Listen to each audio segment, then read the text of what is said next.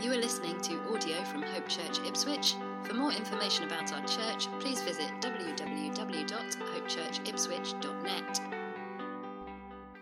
Well, good morning and happy Easter to you. If you're connecting with us online for the first time, my name's Tom and I lead the team at Hope Church. I want to say a massive thank you to the band for leading us in worship this morning. So special to be able to do that as one church, although scattered in our various homes. Thank you so much for all your efforts in that. Well, today is the most important day of the year for Christians as we celebrate Jesus rising from the grave.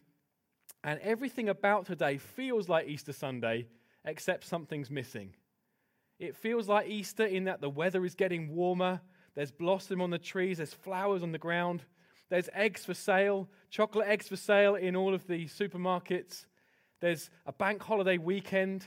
I'm here in our church building talking about Jesus. There's the drum kit behind me, the keyboard behind me, the slightly dated green carpet below me. Everything feels right, except something doesn't feel right. There's one thing that doesn't feel right, and is that you are not here with me.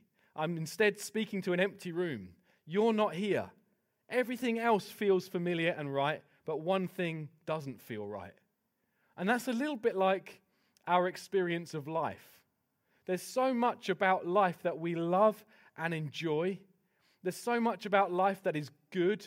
Laughter, friendships, relationships, the beauty of this world, sunsets, great food, great beaches. There's so much that we love and we enjoy, and yet there's something in this world that doesn't feel right. There's something in this world that doesn't feel like it belongs.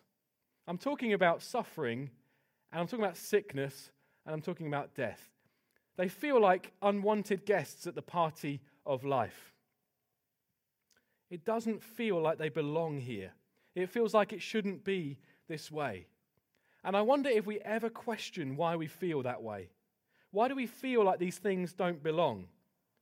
Perhaps you're watching this and perhaps you believe that this world is an accident, that billions of years ago some atoms collided and then created everything that we see, the whole universe, the thousands of planets and stars. Perhaps you believe it's all by chance, that it's undesigned, it's accidental, it's random. Now, if that was so, then we would expect chaos, we'd expect sickness and decay and death. And if that was the case, then we should not have these feelings that somehow these things don't belong. But we see in the Bible that this world was made purposefully. It was made by a purposeful creator who made it good and without sickness and decay, suffering and death. And we see right in the very opening chapter of this book, in Genesis chapter 1, that God saw all that he had made and he said it was very good. But we know that this story continues and shows us that mankind went his own way. Humanity turned its back on God's ways and decided to do what was right in its own eyes. And as a result, sin and decay and suffering and death entered the world. This story actually makes sense of the feelings that we have. These feelings that these things aren't welcome, that suffering and death somehow don't belong here. We live as if these things should not be here. If you believe that this world is an accident, let me ask you to consider, why are you shocked when these things occur? If chaos is to be what we expect, why are we still surprised by it? It's like a fish who's repeatedly surprised at the wetness of water. Can you imagine that for a moment? A fish swimming around its tank and every few minutes remarking to itself, gosh, this is a lot wetter than I expected it to be. It would be crazy, wouldn't it? It would be crazy. It would be strange indeed unless that fish was one day destined to be a land animal. To humans, sickness and suffering and death are as normal as water is to a fish. And yet something in us is sure that these things don't belong. That feeling, I would suggest, is a strong indication that suffering and death were not meant to be in this world, and that one day they will not be. Easter Sunday is about the defeat of death. The Christian message is about the defeat of death. There's a book in the Bible, a very long one, called 1 Corinthians. In the New Testament, it was written by a man called Paul, who was once a skeptic. He was once absolutely convinced that the news that Jesus had risen from the grave was fake news. He was so convinced by this that he went around trying to squash this news however he could. He had Christians thrown into prison to try and stop the spread of what he deemed to be fake news. And then one day he encountered Jesus for himself. One day he encountered the risen Jesus, and from that moment everything in his life changed. He went from being a Christian hater to a church leader. And he went around telling everyone who would listen that Jesus really had risen from the dead, that Jesus really was the Son of God, who is now Lord of all. And at the end of this letter that he wrote to a church that he had started, at the end of this letter of 1 Corinthians, he speaks about the resurrection and how everything rises or falls on the question, did Jesus rise from the dead? And he finishes this letter like this in chapter 15 and verse 57.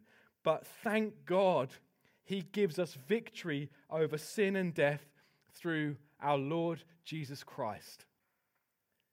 That's the message of Christianity. Victory over sin and death. Through our own efforts? No.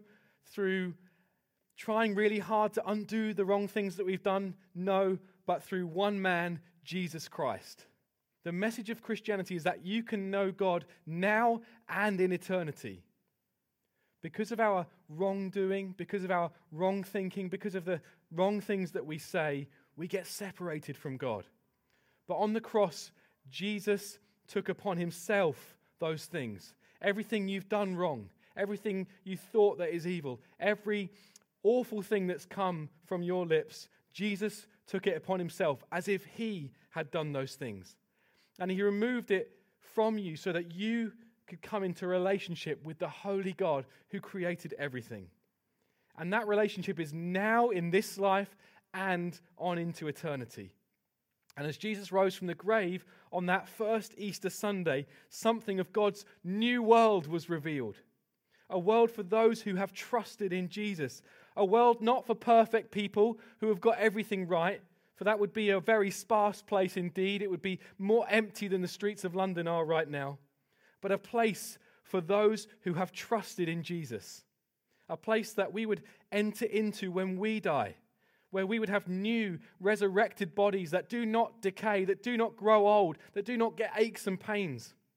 That's the world we were made for. The Christian message is this, that through trusting in Jesus, we can have eternal life in a new world free of pain and sickness and suffering and death. That's the world that people who ask the question, why is there so much suffering in the world? That's the world they're crying out for. And listen, if there's no purpose in this life, if all is chaos, if all is an accident, then there's nothing we can truly do to make the pain of sickness and death go away. But if there's a God who created the world, and if there's a God who so loved his creation that he would send his one and only, always existing Son into the world to take our place on the cross, and if that God raised his Son from the grave almost 2,000 years ago, then there's a certain hope. Then there's a future that we can look forward to, despite the things that don't feel quite right in this life. Everything will be made right. The universe will be cleansed and healed from the damage that's come upon it. Everything sad will come untrue. This is the message of Christianity. I celebrated my 33rd birthday on Friday, and all week my children had been preparing something for me. I couldn't go into certain rooms. There were signs telling me I could not go into certain rooms because they were preparing things for me. I had to communicate with my family via walkie-talkie if I wanted to so much as have a snack because they were preparing things for me. And then on my birthday, all was revealed. Things were revealed. Their plans came to be revealed. And listen, on Easter Sunday, as God raised Jesus from the grave, God was unveiling something. God was unveiling a new world. God unveiled his new creation as he rose his son from the grave. A new world devoid of sickness and sadness and death. A new world full of the good things that we love in this life that we know belong, but devoid of the things that we know do not belong. A new world that we can enter into. And if you're joining us today and you're not sure if Jesus rose from the grave or not, I urge you to investigate this. It is the most important question that you could ever investigate. I would urge you to get hold of a book called The Case for the Resurrection by a man called Lee Strobel, who was an investigative journalist who looked into these things. This really is the most important question you could ask, the most important thing you could investigate. Did Jesus rise from the dead? I believe he did, and he's changed my life. And there are hundreds of people in Hope Church who believe he did and whose lives he has changed. It's 2020 right now because the message of his resurrection has split time between before Jesus and after Jesus. Every time you write a date, you're using the resurrection of Jesus as a focal point. You can't escape the resurrection. You're confronted with it right now. Do all you can to investigate this for yourself. The resurrection has not only split time in two, but it has changed lives and is changing lives today. Jesus' resurrection says this: the reign of death is only temporary. It's not permanent. This is not an optimism thing. This is not a wishful thinking thing. No, as surely as thunder follows lightning, we will follow Jesus into newness of life. Just as Jesus is risen, so when we die, we will also be raised. Death no longer has power over Jesus, and therefore death no longer has power over those who trust in Jesus. You can come to this world too. Why don't you take a step today of trust in Jesus? Why don't you today decide, I'm going to trust in him. I'm going to trust that he went to the cross for me, that he gave up his life for me. And I want to lead us in a prayer right now. And maybe you want to pray this along with me. Maybe you want to pray and today make this step of trust in Jesus. I'm going to pray right now. And if you have prayed this with me, please tell someone. Please write to us with the contact details at the bottom of the screen. Please tell a friend who might be a Christian. Please tell someone so they can help you in your next steps of faith. If you don't live in Ipswich, please tell us anyway, and we can try and connect you with a church more locally to you. Let's pray right now. Lord Jesus, I trust that you went to the cross for me. I trust that as you hung there on that first Good Friday, you were dying in my place. You were taking upon yourself everything that I've done wrong, every evil thought, every wrong word I've spoken. I trust that you did it for me. And today, I commit my life to you. I turn around from what I know to be wrong, and I give my life to following you. And I trust that one day, when I close my eyes on this life, I will open my eyes on the next life of eternity with you in a world free of suffering and pain and death. And I cannot wait to be with you for eternity. Amen. Thank you for listening to audio from Hope Church Ipswich. Please feel free to make a copy of this content, but please do not edit the content in any way.